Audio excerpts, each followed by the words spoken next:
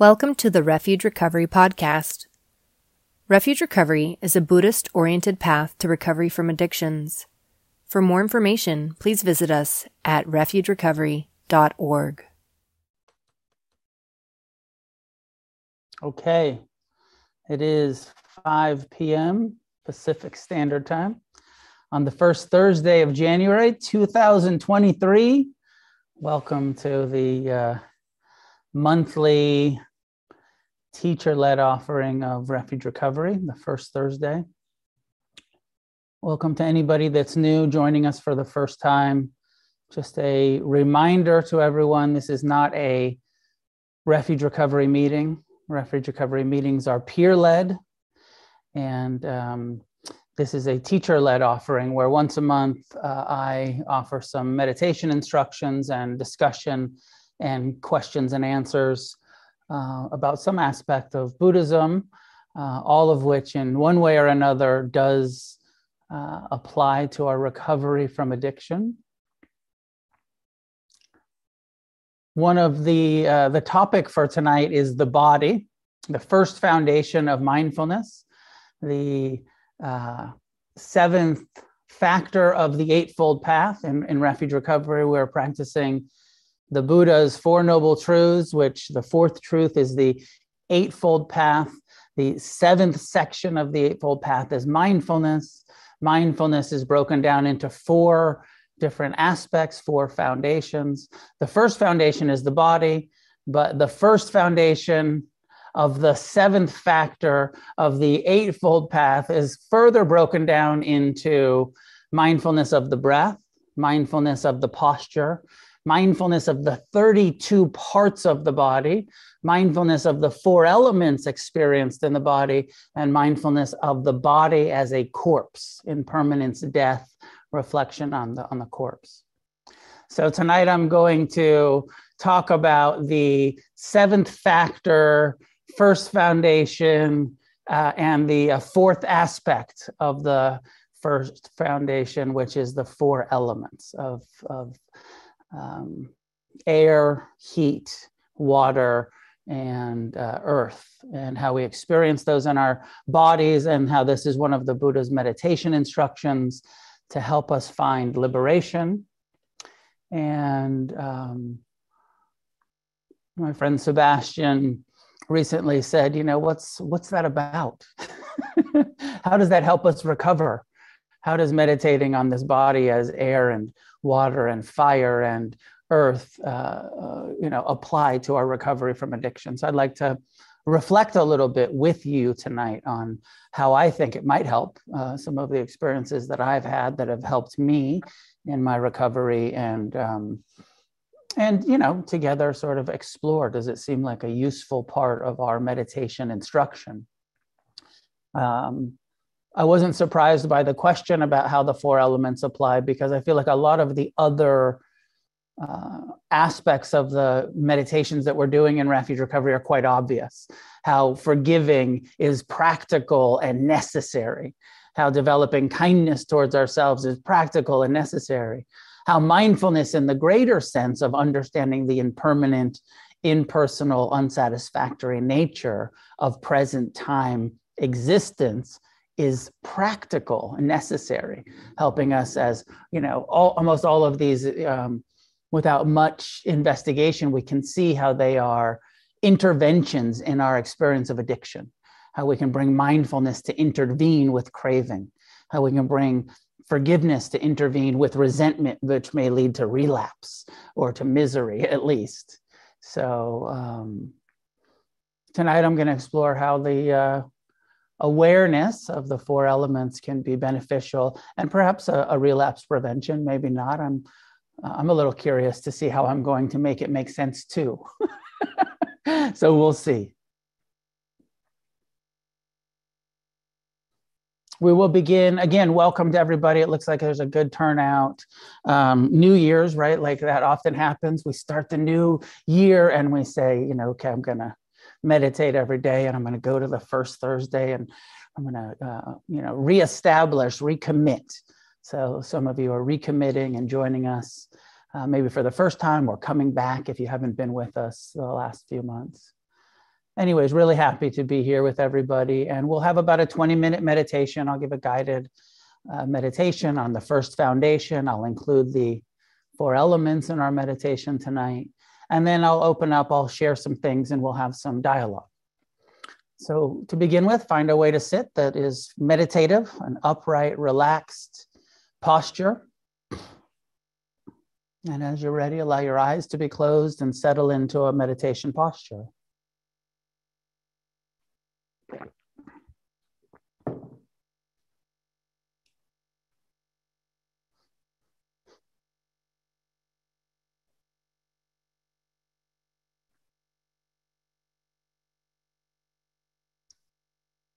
Taking a moment to release any unnecessary tension, even the eyes themselves gently closed.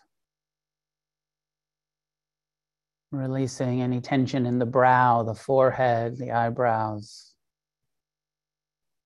Releasing any tension in the jaw, or the shoulders, the chest, or the belly.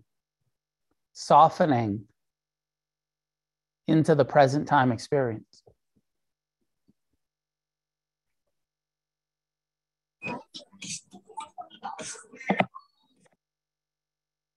Establishing mindfulness of the body, your body, this body. What sensations are here in the contact with the cushion, the chair, the couch, the floor, wherever you're sitting.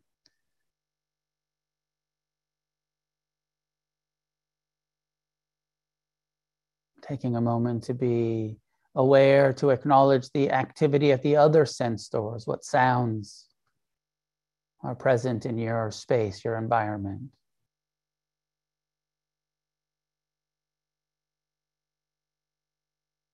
Are there any experience of smell or taste at the nose, the tongue? What is being seen behind the closed eyelids? Do you see light, shape, images?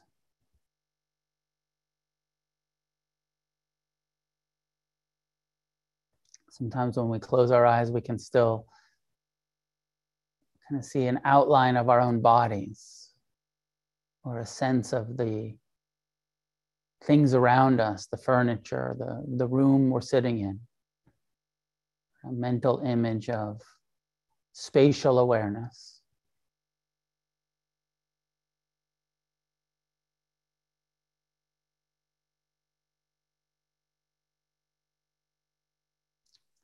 What is your mind up to right now? Turn towards your mind.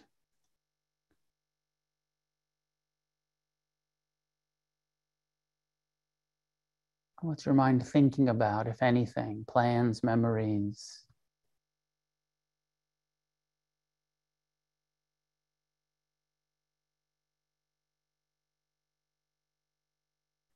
And then just come back to feeling the body.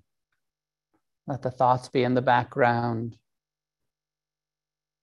With each exhale, softening the belly, releasing the jaw.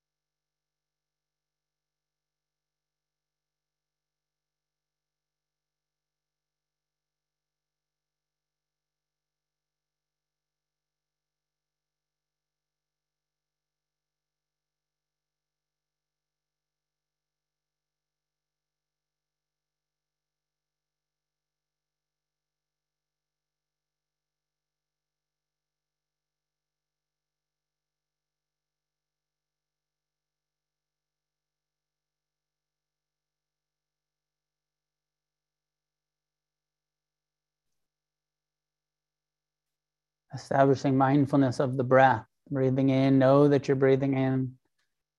Breathing out. Investigating the sensations of the breath. Where do you feel it?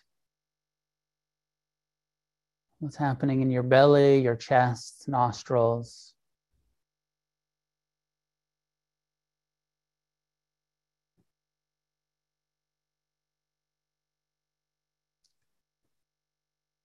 Perhaps noting in and out with each breath. When something takes your attention away, when the attention wanders to a sound or a thought draws us back into the future or the past, just acknowledge that thinking, hearing, and choosing to disengage from that thought. Come back to the breath over and over, back to the present. Here, sitting. Mindfulness of the body, first foundation. Not trying to stop our minds, but in this practice, we are trying to stop indulging in thought. Let the thoughts be. Return your awareness to the body.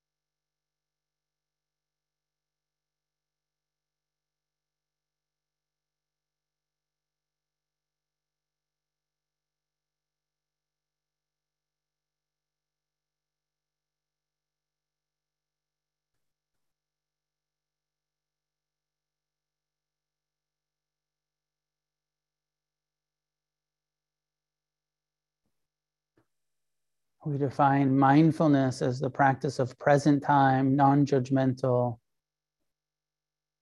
investigative kind awareness. Present time awareness with the qualities of using the mind to inquire, investigate, with an attitude of kindness, friendliness. Accepting our experience just as it is, but trying to see it more clearly.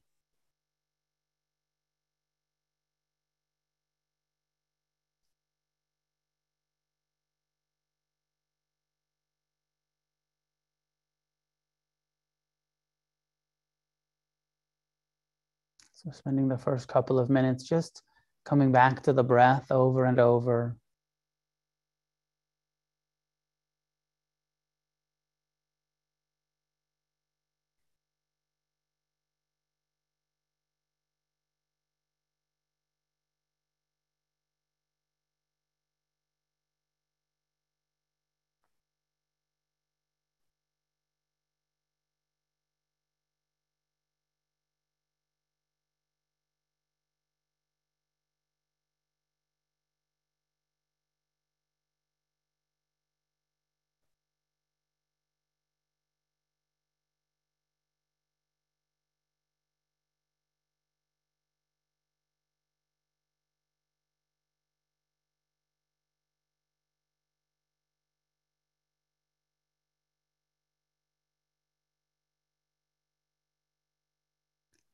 One of the ways the Buddha encouraged mindfulness of the body was through investigating the different parts of the body, the 32 parts. He made a list of our anatomy to bring our attention to, starting with the hair, the external, all of the places on your body where there's hair. Can you be mindful of hair growing out of this body of yours? Is there any sensation to hair? Is there any feeling to the hair on your body?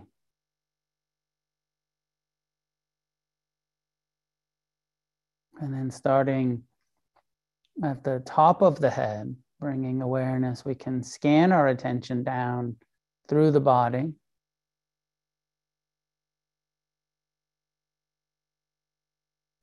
the crown of the skull, the scalp, the skull, the brow, down to the eyes and nose and mouth, the face. What sensations are present in your head, your face? The sensation of the breath, the eyes resting in the skull, the brain being held by this skull.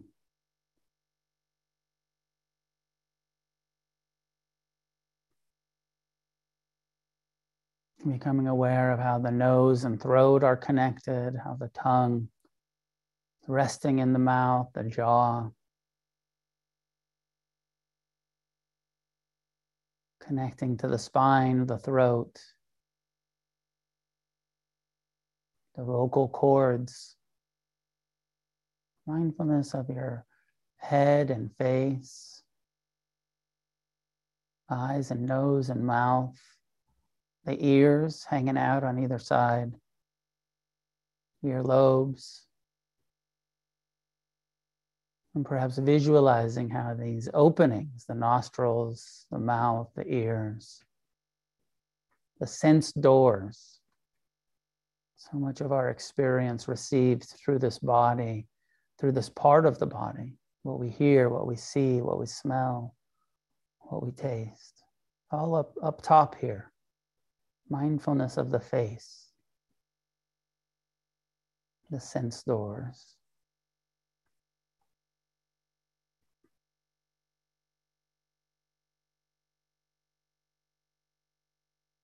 And then scanning down through the neck and throat and out into the shoulders, bringing your attention slowly down into your arms, your armpits, biceps, elbows, forearms, all the way out into the hands and fingers.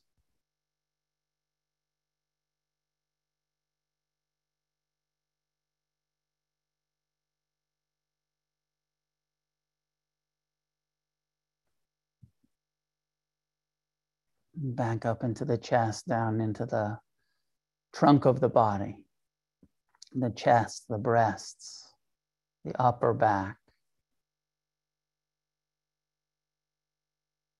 the belly rising and falling with each breath, the rib cage holding in the organs, mindfulness of the organs, lungs breathing, heart beating, stomach, intestines, bowels digesting, liver and spleen, gallbladder, kidneys. Present time awareness of this body and all of the interconnected parts that keep it alive, functioning.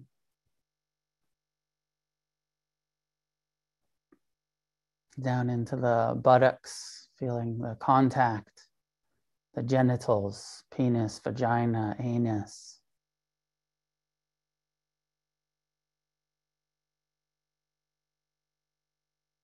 Contact with the seat you're on. Into your thighs.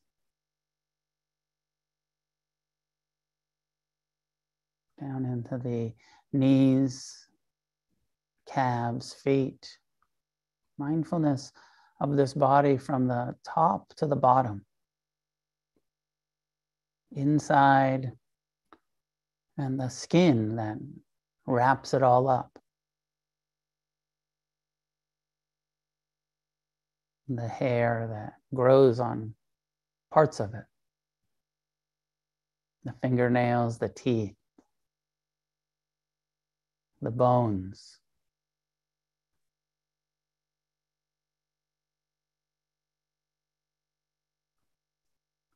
It's So we investigate the parts of the body, and then the Buddha encourages us to go a bit deeper, this investigation of what is this? What are these parts made of? I'm bringing it down to the simplest truth. Most of this body is water. In a sense, as you sit here in this water body, almost 80% of us are fluid, saline. All of the blood, all of the fluids of the body.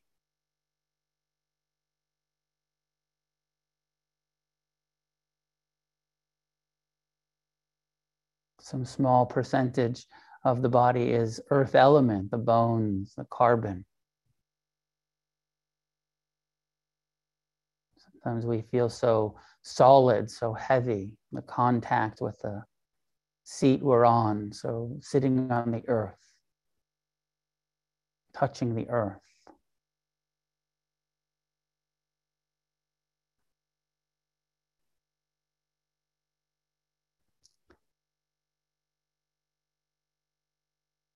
And the breath, bringing air, this body that needs to breathe, needs air to live, oxygenating the blood.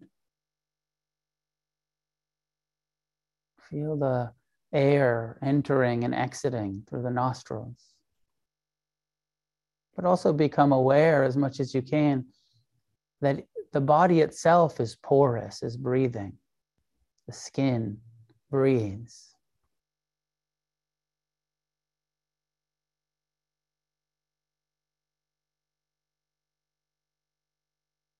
I know it sounds super psychedelic, but it's true.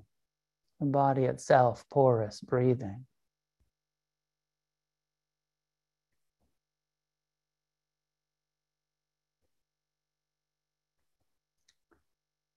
This physical form, mostly water, a little bit of earth that is full of air, oxygenated, and is warm.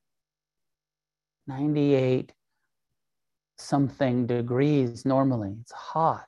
This fire, warmth, heat element.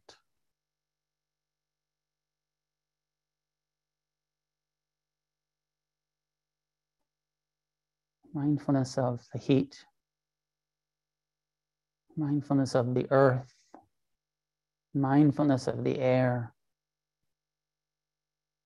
Mindfulness of the water, fluid.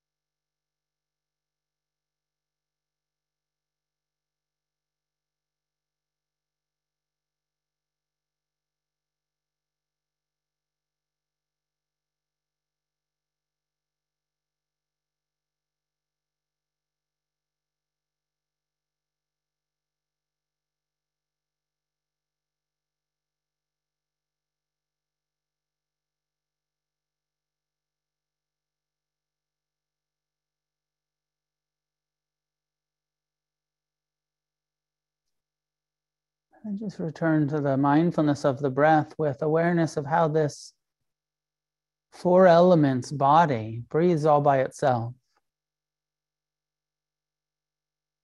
Heats all by itself.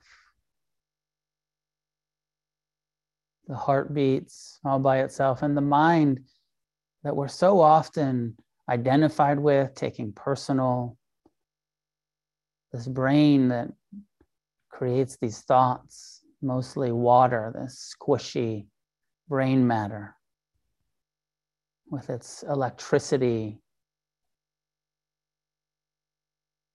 memories and plans. hopes and fears. That the mind thinks all by itself, that this body craves pleasure. Its survival instinct is to hate pain. How much of our thoughts are involved with craving, aversion?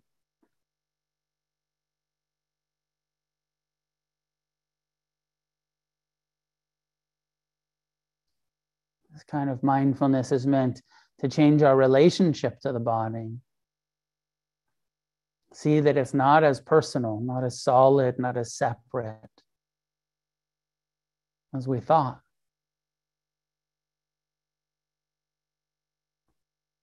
It's just the four elements.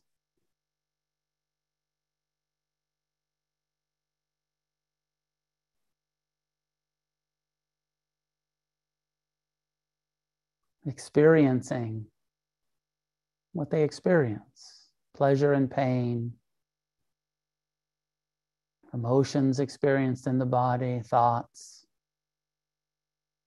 All experienced as part of this four-element form.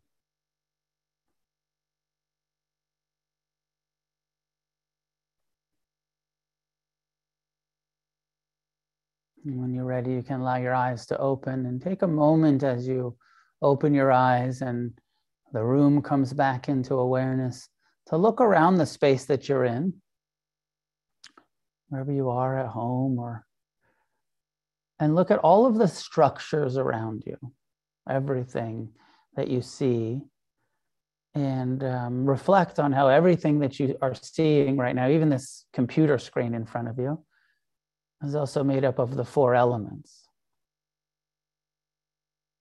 There's some earth and some air and some level of heat that went into at one point. If you're looking at, furniture or walls, or all of it is in one level or another, the four elements. And then if you look at the screen and we look at each other, and there's some, whatever you can scroll through, you can see some faces that are turning their cameras back on. Just what a different way to look at each other as, rather than individual personalities, as the four elements. That once we understand this more and we meditate on it more about our own experience, like, oh, this body has all of these parts, and it's so many factors, and we get so focused on each other's personalities. We get so focused on our masks that we wear and the presentation that we show to the world. And part of what the Buddha is encouraging us to do is strip it down, to go down to the common denominators. And what do we have in common? We are all kind of this earth. One of my favorite images, I think this Buddha behind me is doing it. I don't know how many people are aware of this. Let's see if I go this way. This Buddha is doing this, where this Buddha is touching the earth. You see these Buddha images where they have one hand in their lap and one hand pointed down. And I'm not sure how many people are probably many of you are aware of this story, but it's said that after the Buddha's enlightenment, he was attacked by Mara, or just not after the enlightenment, but part of his experience of waking up, of becoming enlightened, was that his mind was attacking him with craving for pleasure, aversion to pain, anger, resentments, and craving and lust and doubt. And that his mind, at one point, on the verge of enlightenment, said, why do you think you're worthy of happiness, of freedom? Like for us, you ever have those thoughts, the kind of, who do you think you are to get sober, to be in recovery, to heal, to that kind of unworthiness or self-doubt? And the Buddha's response to that negative, confused part of his own mind was to touch the earth. And he touched the earth and he said, the response or the interpretation of that often is, he said that I'm part of this planet. Worthiness is not something that's earned. It's something that's given. I'm part of the four elements. I'm part of this earth, water, fire, air, existence that everything else is made of. I'm not some special spiritual being. I'm just part of this thing. I'm just part of this four elements thing. And being part of this four elements earth thing that we're all part of is enough to be worthy of happiness. It's not something you have to earn. It's not something that you have to be worthy of. Ability, worth is a given. That it's actually a potential of all of us four element beings to train the mind, to see clearly, to respond wisely, and to free ourselves from the causes of suffering that led to addiction and the suffering that then addiction caused, right? It's such an interesting setup for us as recovering addicts, where it's like I was suffering and then I became an addict to try to alleviate my suffering, but then becoming an addict created all of this extra suffering for me. And the Buddha's response is that here on this plane of existence, where we're all just the four elements, worth, ability is given. And that we're all the same. We're all equal. We're all made of the same fucking shit. Same material, four elements.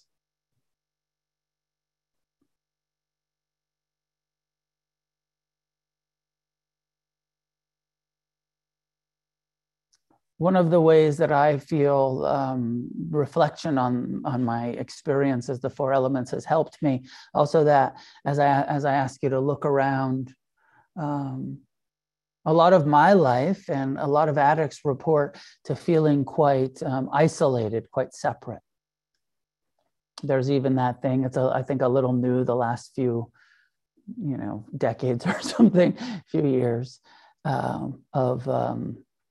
addiction is an experience of separateness or isolation, and that we're self-medicating and trying to create feeling of connection with our intoxication or addictive behaviors. And some of you can see that in your own life. Yeah, like I felt so separate, and then when I was intoxicated in whatever form, I felt less separate. And then there's this perspective that says recovery is connection. So if that may or may not resonate with you, and it's not totally a refuge perspective, but I think it's partly true. I think it's part of the Dhamma, partly true. And if we can wake up to the four elements as being the nature of who we are, and we can see the four elements in everyone else and everything else. Now, I know I'm verging on some tree hugger shit right now, but it's true. That tree is the four elements just like you. You know what's also true? The cement in the city is the four elements just like you.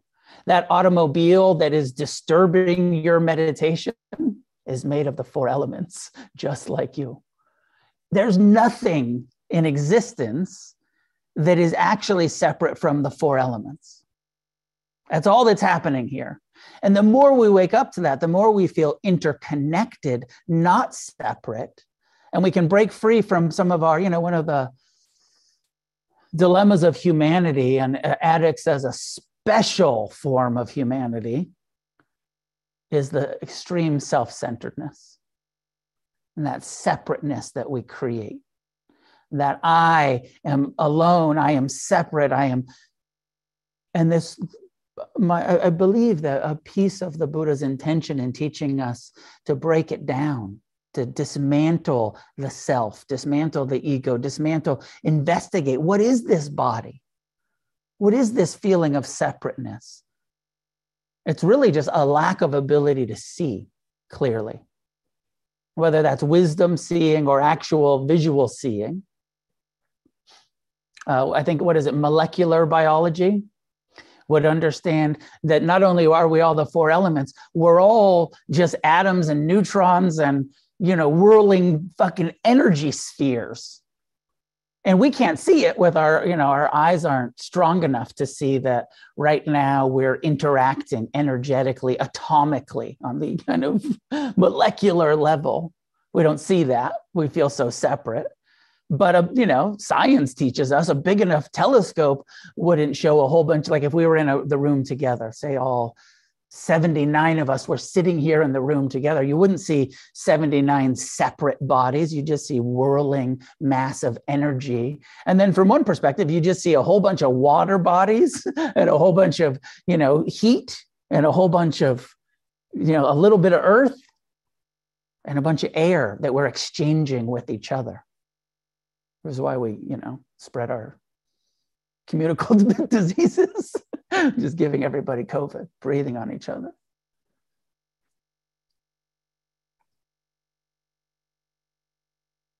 So the four elements as a practical meditation path to help us feel more connected. And I know maybe when you first hear it, it feels like, well, it doesn't make me feel more connected, and that's okay. But it's one of the offerings, one of the many offerings of the Buddha, one of the many offerings that I included in Refuge, as with the hope that it'll help us feel less separate, more connected. That it'll help us, even though we still have to deal with these I, me, mine, self-centeredness of the human condition, that these meditations help us think like, okay, yeah, I've got this self-centered, ego-based mind, but also I'm just living in this body of the four elements that created this mind, and that, gets real hot sometimes. And, the fire element is the Buddha uses this image of fire a lot, and usually he uses it as suffering, the way that we're getting burned, the dukkha, the first noble truth. That the third noble truth, nirvana, awakening, what we're talking about as recovering, awakening, healing. He says it's nibbana, that word, nirvana, nibbana.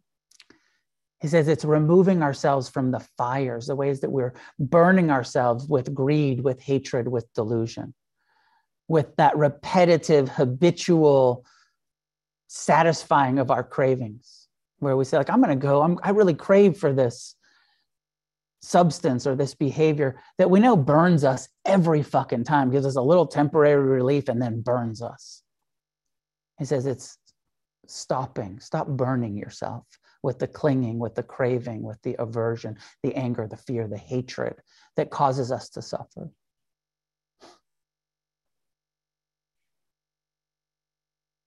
So those are some of my initial thoughts on how utilizing these four elements can be useful. And I want to open up to some dialogue with you about this first foundation of mindfulness. I also did a bit of the 32 parts, the body scan. Again, we take our bodies so personally. Don't you? Don't you like this is me, I'm this fucking body. But then you start meditating on it and you start to see like, wow, this body has a mind of its own. Just keeps aging without my permission. It craves pleasure. It hates pain. It's not, the lungs breathe I didn't tell my body to breathe. It just keeps doing it. I didn't tell my heart to beat. It just keeps fucking beating. I didn't, the nervous system so easily has a mind of its own. How, like our trauma, we get triggered. All of a sudden we're in anger, we're in fear, we're in anxiety. I was like, where the fuck did that come from? I was just sitting here, and a memory or a sound all of a sudden the body is experiencing all of these things, the heart, the mind. Huge part of our recovery is starting to realize that it's not as personal as we've been taking it. It's the human condition. And it's where this sort of relative and ultimate, on the relative level, it's me, it's mine, it's you, it's yours. We got to have good boundaries. We got, all of that stuff on the relative level is true. But ultimately, it's the human condition. This is, where a lot of the Buddhist teachings are about the liberation coming from starting to understand what's really happening here on the ultimate level. This body isn't as personal as we've been taking it. Our mind isn't as personal as we've been taking it. It's a temporary kind of karmic momentum that we're experiencing.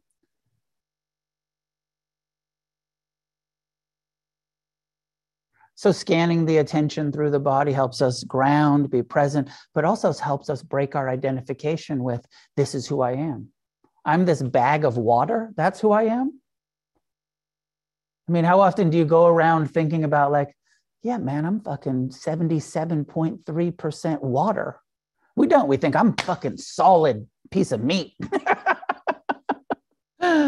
Rather than, there was one teacher I like that he used to refer to, he's like, you think I'm this meat body? That's what you think I am? There's something else going on here. It's where we start getting into like we're on a spiritual path to develop wisdom. Not just a physical plane, but to develop wisdom.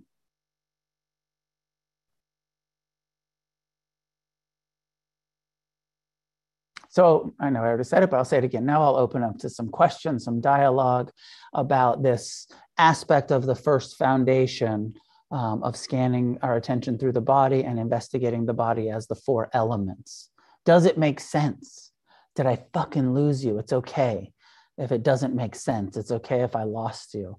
And I know like the setup of, it's the fourth aspect of the four foundations, which is the seventh factor of the eightfold path, which is the fourth noble. I know that the math gets confusing in the beginning. You're like, what? The fourth and the fifth and the seven and the what? But the more you hear it, some of you've been hearing it for long enough, you're like, yeah, I get it. It's part of the seventh, part of the first foundation, which is the seventh repetition. You hear it enough.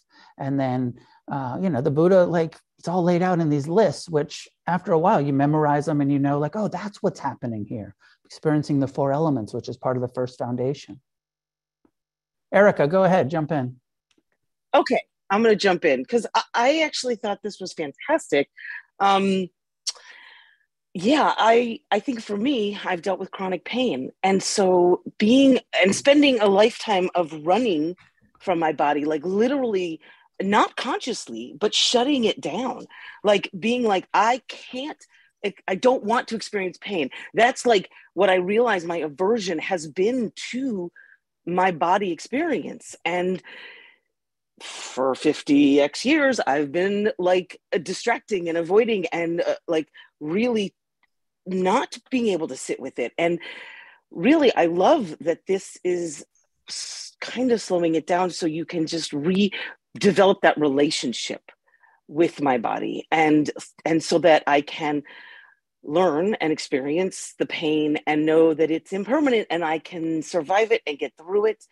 And so I don't know if I'll ever be able to memorize the words, but it's just not my brain doesn't work that way. But intuitively, I kind of feel it.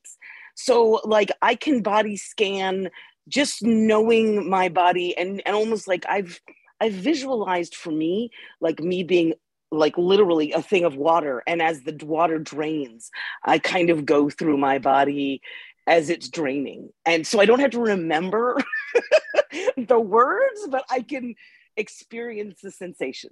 Does that make sense? Absolutely. Absolutely. And with those chronic pains, when we're not mindful, the awareness just immediately goes to the pain, that survival instinct. But with mindfulness, we start to see like, oh, I can choose where I place my attention and we can investigate what's not hurting. Yeah. And it's really hard to bring the attention away from what is hurting because it's just instinctually drawn back to what is hurting. But as we start to scan through, we'll be like, well, actually my armpits are fine or my toes are fine. There is this pain in this part, but you can kind of feel it, tend to it, and keep going. Yeah. I think in my case, it's actually, I'm so good at not experiencing the pain. I'm so good. I am so fast at like going away from the pain that I've not really processed it fully and sat with it and allowed my body to literally experience it and cry if I need to cry. Or and that's my learning, is actually sitting with the pain. Like, I've been so efficient at not experiencing it. It's atypical, I think, in some ways, but it has been my survival mechanism. But, you know, my body has paid the price for that. And so now I'm trying to change that, you know. So, well, as you're probably aware, right after the first foundation, this sort of present time body awareness, then the next instruction from the Buddha is feeling tone, pleasant, unpleasant, neutral, with the encouragement where that's where we learn compassion. Turn towards your pain, learn to be with it, and learn to feel it and have a friendly, merciful, and kind relationship to the pain, which is so radically different from either avoiding it or, you know, suppressing, you know. Absolutely. And that has been huge for me. Feeling tone, sitting with it, huge. It's huge. So, thank you. Thanks, Erica. Lydia, go ahead. Thanks, Noah. Like doing like body present, trying to connect in with body. Like I find it hard. For some reason, it reminded me of like when I was a kid. I was like with my folks, and for some reason, I don't even know what it was, but for some reason it dawned on me that my parents were like skeleton and flesh and organs, and that scared the shit out of me. So like, and then I've noticed also throughout life, just randomly, it like I'll get this really strange disembodied experience out of nowhere, where it's like all of a sudden, like I'm looking at my hands, or especially like if I'm looking in the mirror and I'm seeing my face, and it's all of a sudden I'm like, who the fuck is that? It's almost like when you hear a word, an English word that you've heard so many times, and you're like, what is that? Like, it's just all of a sudden like, and it's freaky. It scares me, but it's like, but then it's all of a sudden it just, I don't know, like then I'm questioning like how I've been growing up and experiencing reality as like, is this really real, what I've been doing like every day throughout my life? So doing the practice is it's a good practice for me, because I think I do have a tendency to want to like avoid feeling and sensation, and I like to over analyze and over intellectualize everything and think about shit instead of actually experiencing it. And it's also kind of similar, like doing like the corpse meditation. It's like visualizing the actual physicalness of the body with also a very strange sort of detachment. Like it's here and it's housing me, but I don't know how this shit works. But I appreciate the connecting it with everything else around us. Like that I think is important, having that connection. So welcome. Yeah, and just a quick comment about how, you know, some of these meditative practices can be a little bit destabilizing.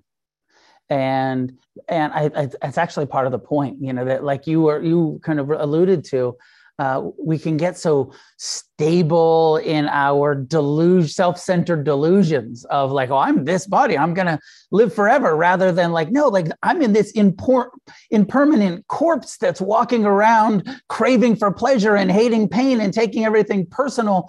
And I need to wake the fuck up.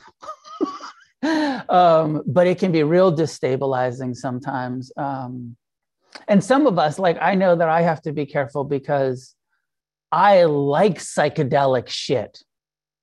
I like to be destabilized and tripped out, but that's not true for everybody. Some people it really destabilizes and feels quite unsafe. Ultimately, this whole path is about feeling, you know, through wisdom, a reliable internal refuge that understands it's not about this body or these mind states that we find safety. It's through the wisdom, the awareness of the constantly changing nature of all things. Anyways, thank you for your comments, Lydia. Yeah. Chris, go ahead. Yeah, I like that. That a reliable internal refuge. That's good. That's a good quote, man. Yeah, I guess a comment and then an inquiry. I think the comment is that, yeah, I love when we came out of the meditation and you had us, looking at things, and these are all the things, and the motorcycle on the street. It's the same shit. I love that.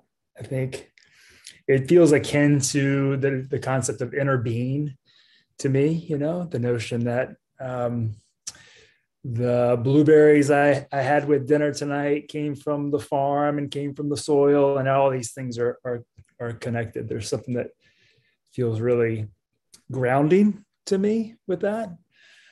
I think the inquiry is you made that comment about, the Buddha said, stop burning yourself, and I struggle with that idea of how much burning is too much burning. I mean, some of the burning is good and necessary, and then sometimes it crosses a line. And I find I'm really challenged with knowing, like, for example, on Sunday, I was sort of in this sort of deep well of grief, and the whole day was just sort of dark and cloudy. And then my mentor said to me, he's like, man, don't stay in that space too long, man. Like, get yourself some serotonin, like, go do something that's fun. And it sort of had me go, oh, that's a good idea. Let me go do something that's fun. So I'd love to hear you comment on that. It's a great inquiry, and it's not something that I can, it's an important question for all of us. And I like, fire is a great image for this, because fire can heat our home or it can burn our home down, right? Like fire, like even the body temperature. When you're 98 degrees, 99 degrees, you're okay. But when your temperature gets to 104, you're in danger. It's going to fucking melt your brain or whatever those high fevers do. So it is a question of, us individually identifying, like, drugs and alcohol and addictive behaviors are something that burned us over and over. So we stopped. Right. I stopped drinking. I stopped using, stopped whatever it was, the food, the sex, the money, the codependent, trying to control people. I got burned in that way over and over and over. I don't need to fuck with that fire anymore at all. Abstinence. Now, I know what you're saying, which is like, well, then there's these emotional experiences or relational experiences that, can be healthy, like, relationships are maybe a good example. There can be so much warmth in a healthy relationship. But actually, if there's too much clinging or too much controlling or too much something, then actually it starts to burn us, our own attachment, our own craving, our own wanting to control each other becomes not just a warmth, loving connection, but a burning source of suffering. Now, relationships can be quite healthy when they're healthy, but we have to identify, like, oh no, this has become a source of suffering. This isn't warmth. This is burning. This doesn't totally apply here, but I thought about it earlier when somebody else was saying there's this story from, it's like a Sufi story from some Middle Eastern, I think it was maybe Kabir, one of those wise Sufis. And it was about Nasruddin. Nasruddin is this kind of archetype of wild wisdom. And one day, Nasruddin is in the marketplace next to a bowl of hot chili peppers, and he's eating the chili peppers. And he's eating the chili peppers over and over, and he's sweating, and he's turning red, and he's crying. And finally, somebody comes up to Nasruddin, and he says, like, why do you keep eating those fucking chili peppers over and over? They're hurting you. And he keeps eating them. He says, because I'm looking for a sweet one. And how often in our life have we done that of like, this burns me every time, but I'm hoping it won't this time. which is I know it's a little different than your question, Chris, because when it's obvious, drugs, that kind of relationship, that kind of burns us. So we abstain, right? But there are other aspects of our life around work or relationships or even exercise, right? How many recovering addicts have then gone too far into, rather than a healthy exercise routine, they're like destroying their bodies running ultra marathons every other week because they're fucking addicts. And what was healthy exercise becomes this like, oh man, I'm fucking killing myself about this shit now. I took it a little too far. I blew out my knees. I blew out my back, whatever it was. So it's the right question. I certainly don't have, the answer, but it is the right inquiry. Is this warmth or is this burning?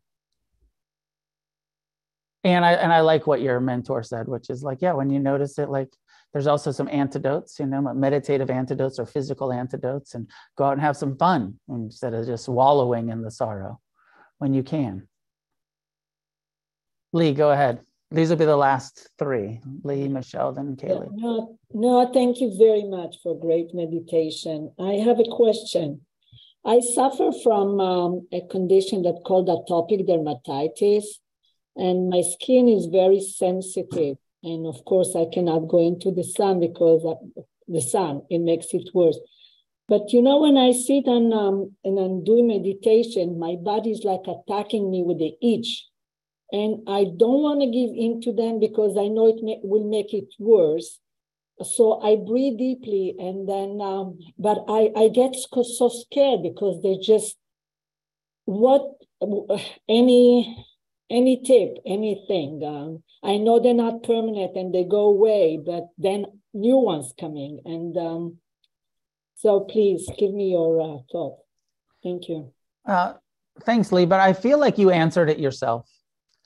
In the comment, I know it's not permanent because in a situation like that, it's, the second noble truth.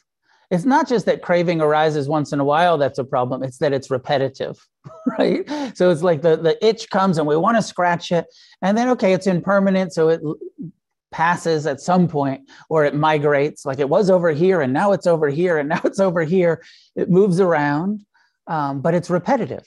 And that mindfulness has to be vigilant of this impermanent, and also the second foundation of like, oh, this is quite unpleasant. Can I bring some compassion to it? Because right away, the instinct is aversion. I want to itch it, which will maybe feel pleasant for a moment, but will actually hurt me. It's actually burn me in the long run. So it's that sitting with the truth of impermanence and the feeling tone of just tending to, okay, unpleasant sensation on the skin right here. Let me breathe into it. Let me soften around it. And remembering it's impermanent. So my entire meditation is just telling myself these things, impermanent, it will go away. So is that still a meditation? It is. Actually, there's a place where the Buddha said, you could become fully enlightened just meditating on this first foundation, the body.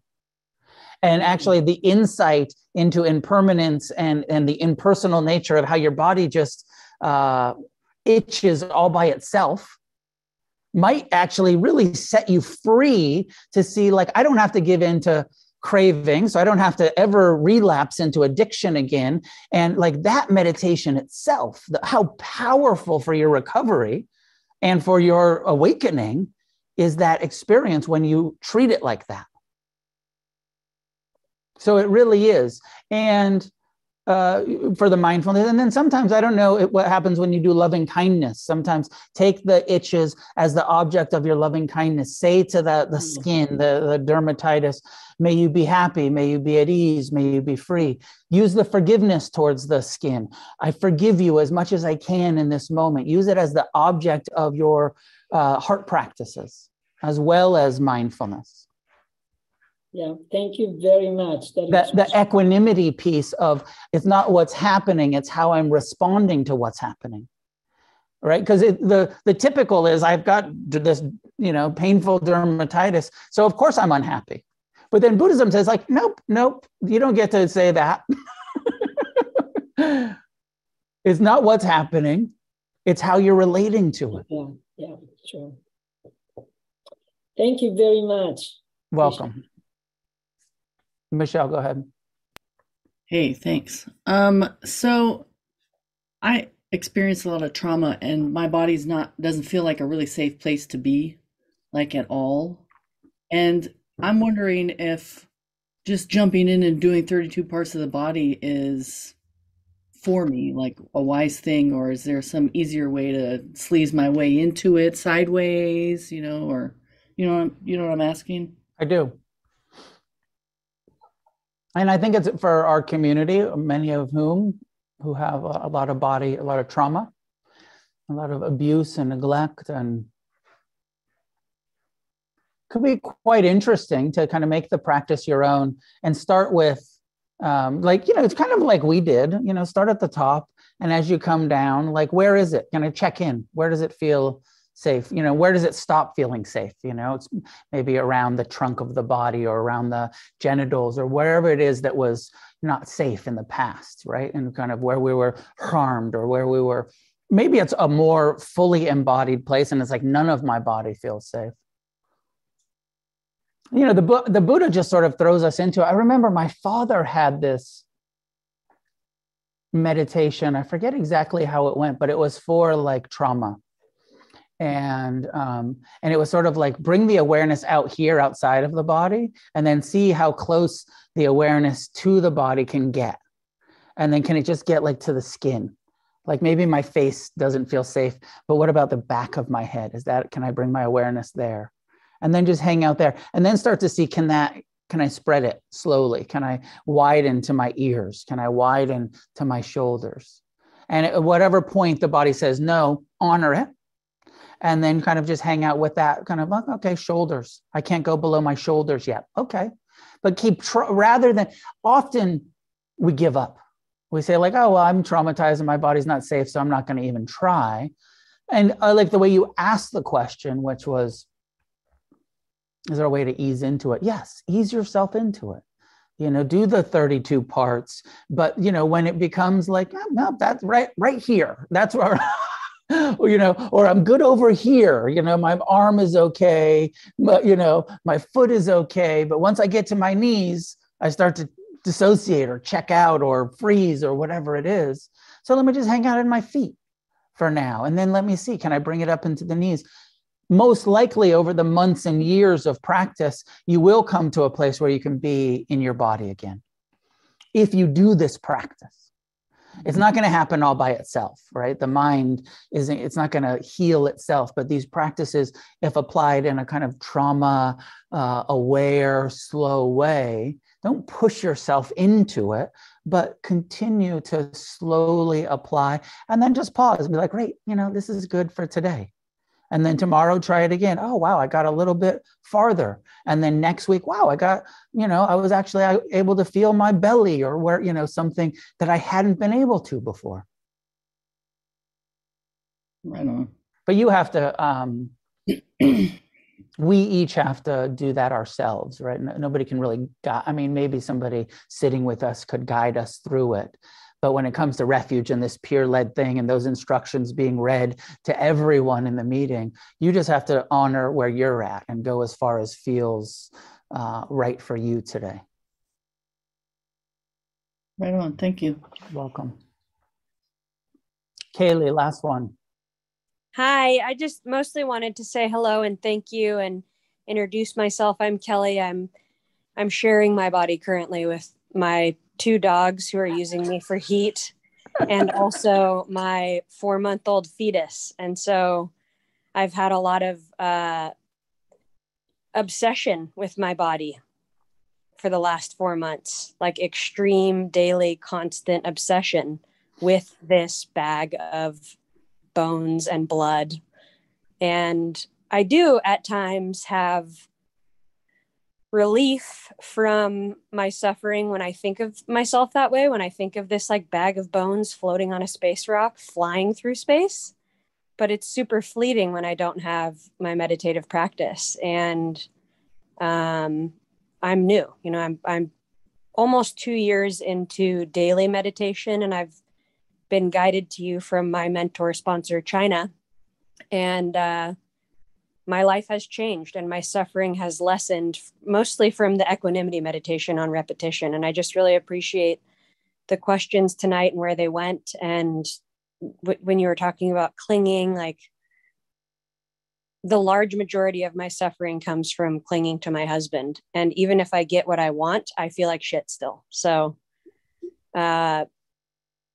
being pregnant has kind of turned up my control a little bit. And with that comes self-righteousness and arrogance, and just like the body scan is so effective. And I know that my refuge isn't even necessarily within, it's with like spirit. And I just was reminded of so much that brings me peace tonight. So thank you.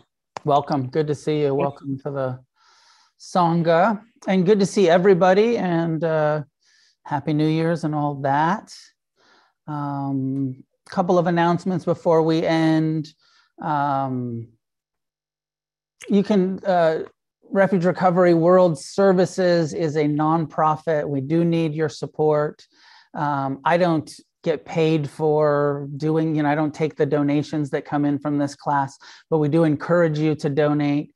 And I just want to, encourage everyone to be as generous as you can to support World Services, where, there's lots of meetings that happen every day. Probably hundreds of people are attending meetings every day, and maybe only 10% of the people seem to be actually donating to World Services for the online meetings, like a very, very small percentage. And we're not actually meeting, without doing some fundraising, we're not actually meeting our financial needs.